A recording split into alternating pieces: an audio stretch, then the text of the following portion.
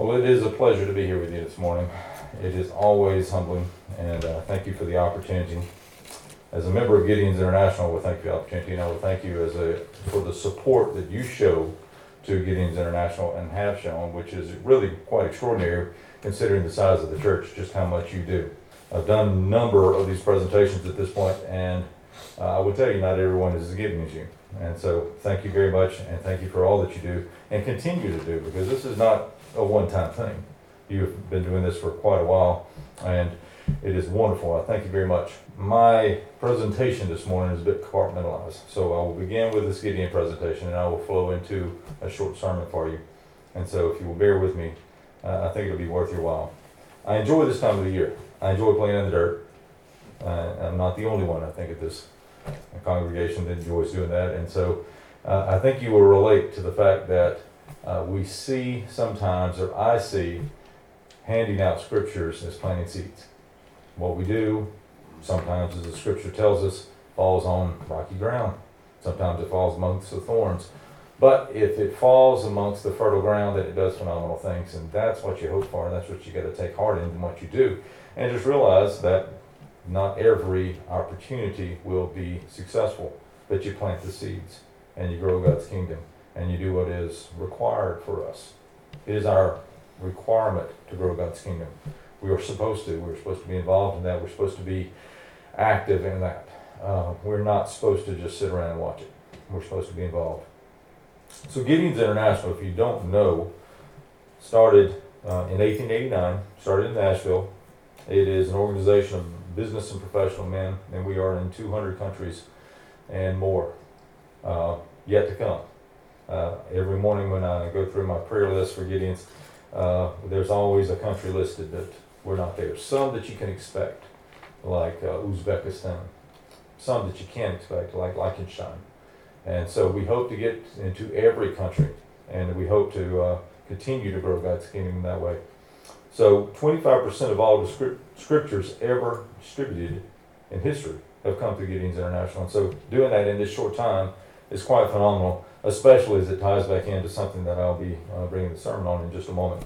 But Gideon's International is an association dedicated to the purpose of growing God's kingdom through scriptures. And we do it in all types of places. Most of you are familiar with what you see sometimes at a hotel. And you look in there, and there it is. You pull the drawer out. If it's not there, we don't mind if you call the hotel or if you complain, because there should be allowance such as that. It should be there, because the opportunity should be there for people. Because in a moment, I will tell you, it does change lives, because when people open it up, it begins to change things. We bring these to prison. We bring them to schools. Many of you have them in schools. I had gotten one in school years ago.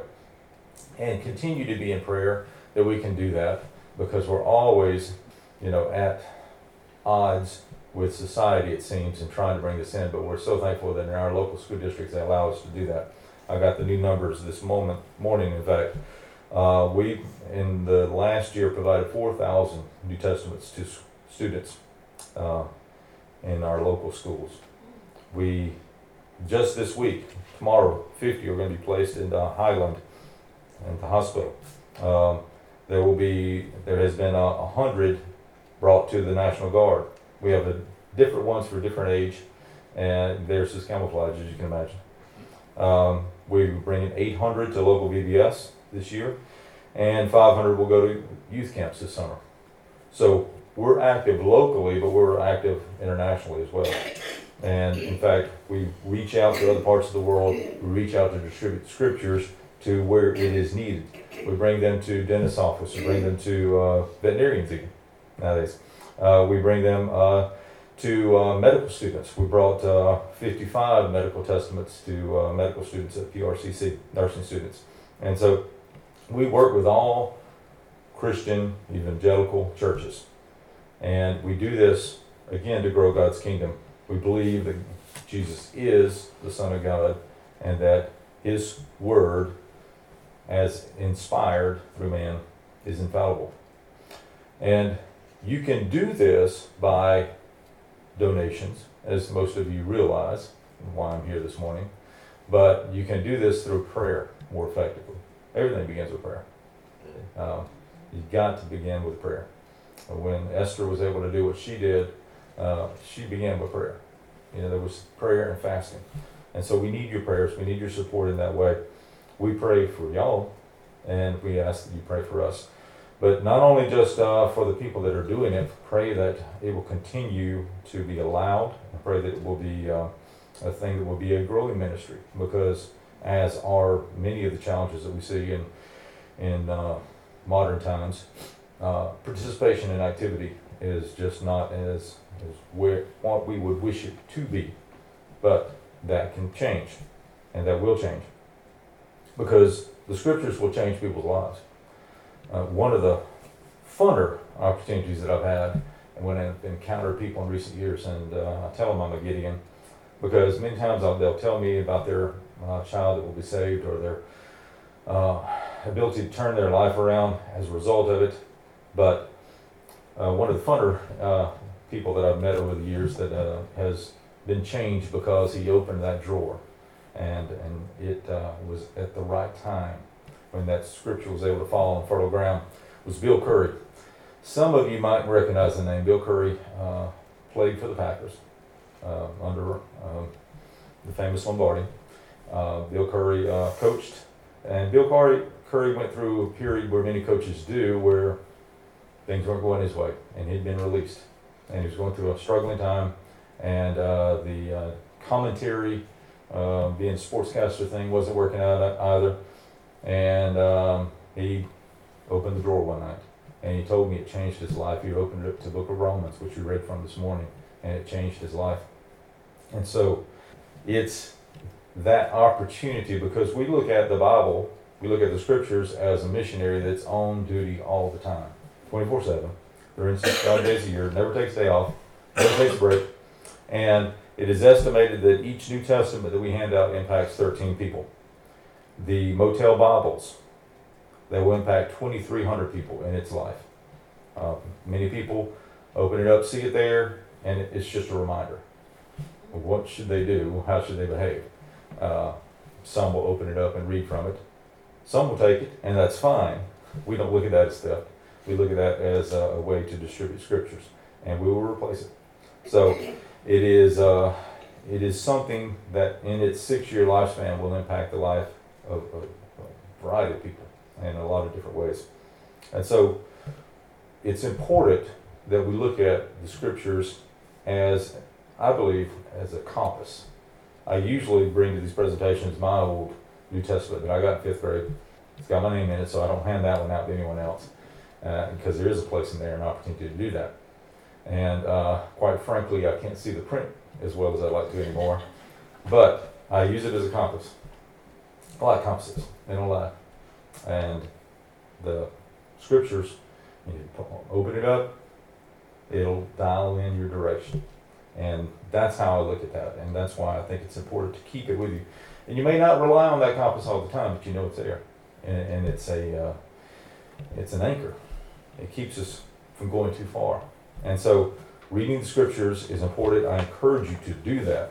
It's never going to change. God's word will never change. And underneath everything will be the words of God. We buy things, we spend money on things that wear out, right? We love our cars, they wear out. We love our clothes, buy nice clothes, and the moths get to them. Something's going to happen to them. They don't fit anymore, whatever. But we've got to be careful to understand that God's word will live on, and so the money that we spend there will not be a waste. And so a Bible that we buy and put into into prisons as well as into hotels, etc., they're $5 a piece. The New Testaments cost us $1.30. It's important that you understand that every penny that comes into Gideon's International is spent on scriptures. And many of them we buy ourselves. But it's important that you understand that we don't waste it, because we all know, and we are all concerned about those charities that do waste, right? They have a huge operating cost, and we don't. It's all volunteer work, and we do this because we believe that this is something we are called to do, and it's a way that we are involved in growing God's kingdom. So 100% goes into Bible purchasing, and placement. None is wasted. And so I would challenge you to think in terms of Gideon's International as a way to extend the missionary and the ministry of the church. I would encourage anyone who's interested in becoming a part of us to do so. We know that you got the cards. Everyone can do that, which is a really nice card when you compare it to other types of cards, Hallmark, etc. It's a nice card. You can do that. You can give online. It's easy to do. But you can also get yourself involved in Gideon's International, either through Friends of the Gideons or through becoming a Gideon yourself or becoming Gideon's Auxiliary.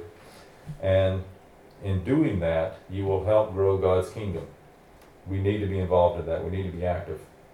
Because the world population today is right around 7.4 billion people. And we estimate that around 5 billion don't know Jesus. So there is lots to do. Because I think sometimes we don't think that there is, but there's lots to do. So think of Gideon's International when you think of how you can grow God's kingdom. Think of getting involved. Encourage others to get involved, because we need people involved.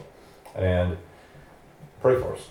Continue to pray for us, because we're doing our best for you.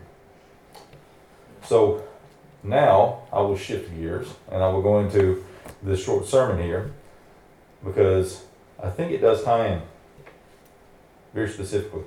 So if you'll join me in the scriptures, and the scripture I've chosen is Mark 10:35 through 45. James and John, the son of Zebedee, came forward to him and said to him, "Teacher, we want you to do whatever we ask for you." And he said to them, "What is it that you want me to do for you?"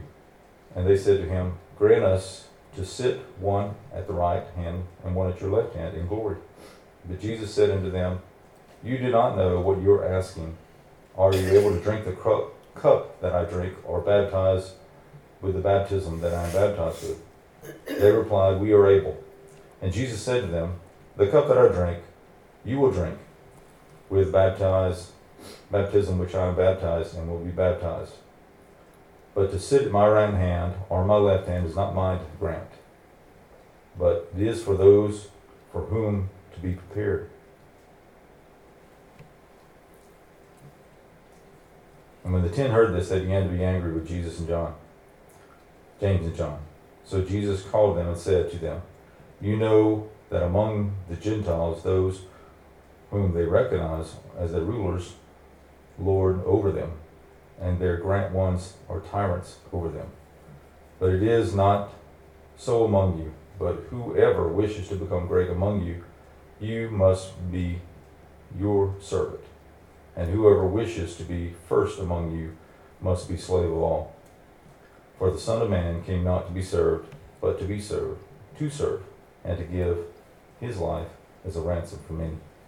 The word of God for the people of God. Thanks be to God. As I try to be modern, which doesn't always work out, I continued to expose myself to different things, and all of us have discovered YouTube. And one of the guys that I watch on YouTube, he often says, all great stories start with pirates. Well, I tend to think that they start with knights. I think that they're interesting guys. And I think that it's interesting when you can see how they can interact and they can do good, because we tend to think of them as men of war, etc. And the story of Martin Luther in 1521, after the Deed of Worms, is that he was on his way back. He'd been excommunicated, and he had gotten in trouble. Most of you realize the story, for accusing the church of corruption, which it was.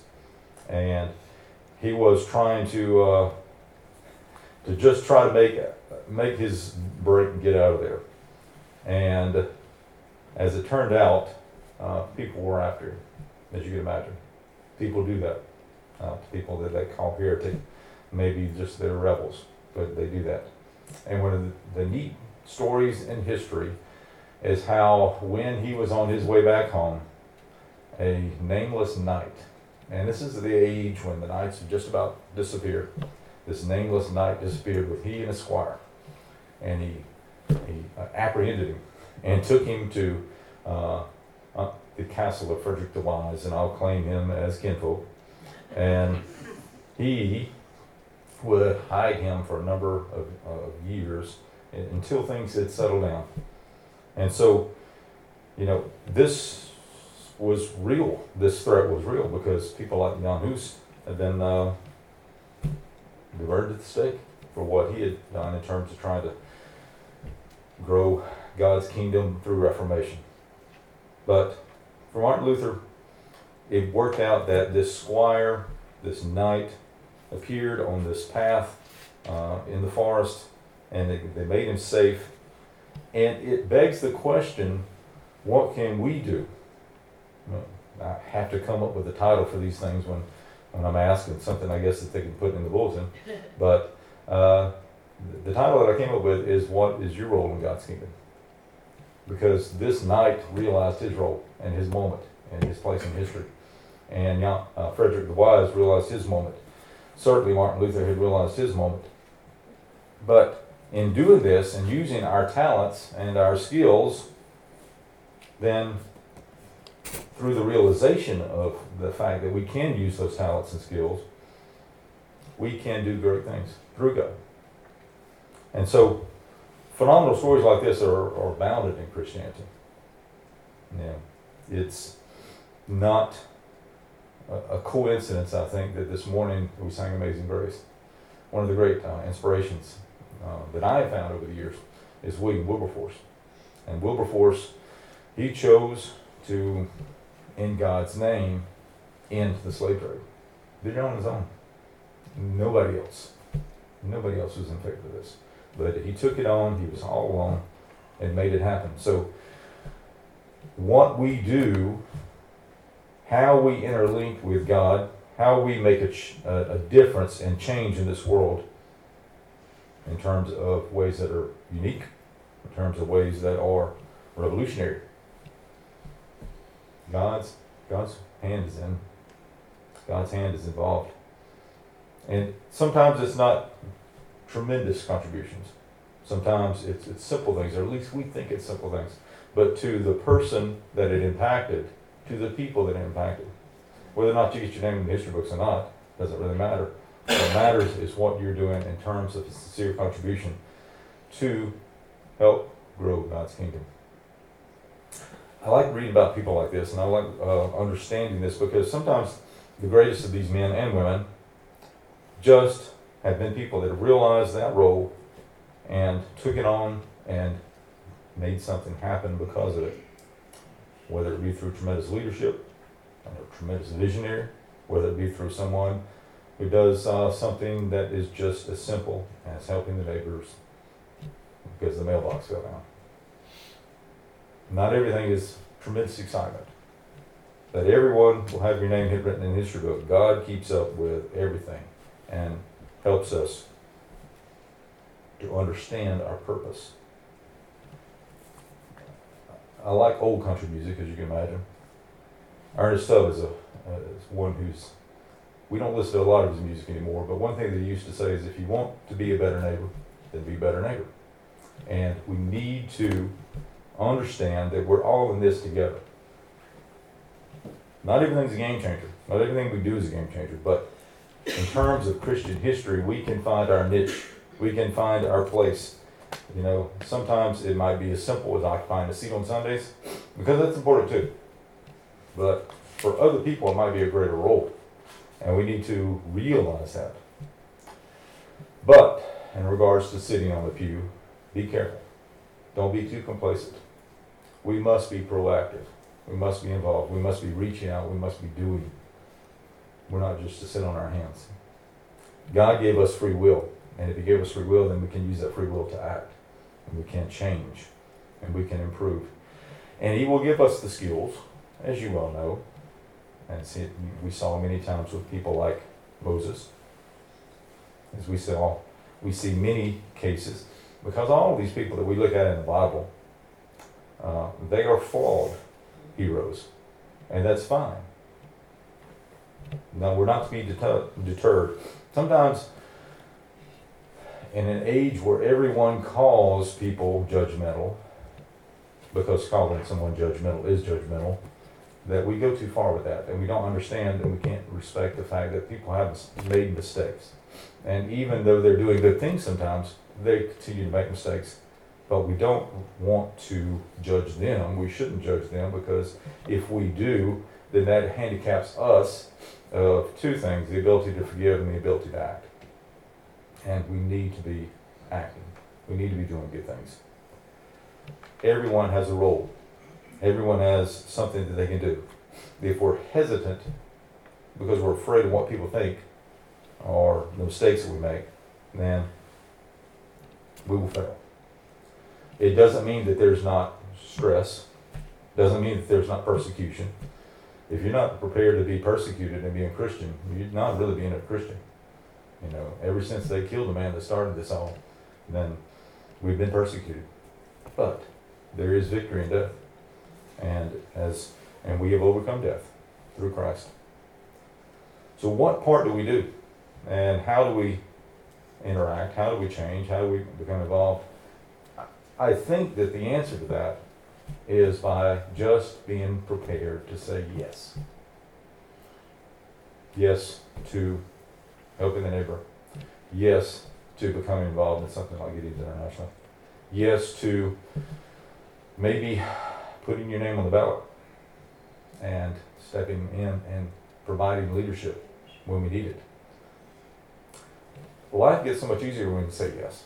When you read the scriptures and you say, okay, yeah, yes, this is the word of God. I understand it. It makes sense. I accept it. Yes, God is in control, and I can't do anything about that.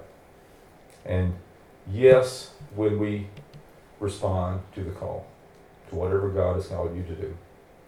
Don't be hesitant. Don't be afraid. The scriptures tell us to be servants to others. And without that, we're failed. In the scriptures, one of these other neat people that we don't know a lot about, that I like to think of as a person who saw his purpose at the moment, stepped in and did it, was Simon the Cyrene. And Simon is the guy who picked up the cross when Jesus was carrying it on his way to Golgotha. And into that role he stepped and allowed Jesus to achieve his ultimate purpose. And so, what role do we serve? Are we willing to pick up the cross? Are we willing to change things? Reagan said back in the 80s, he used to say, there's really no telling how far a boy can go if he doesn't mind who's to get the credit. And I think if we don't mind being selfless and helping others, there's really no telling how far we can go and what we can do for God. So, make every decision for the purpose of serving others. If you'll do that, life is much more meaningful, and life is much more purposeful, and you'll be much happier. Amen.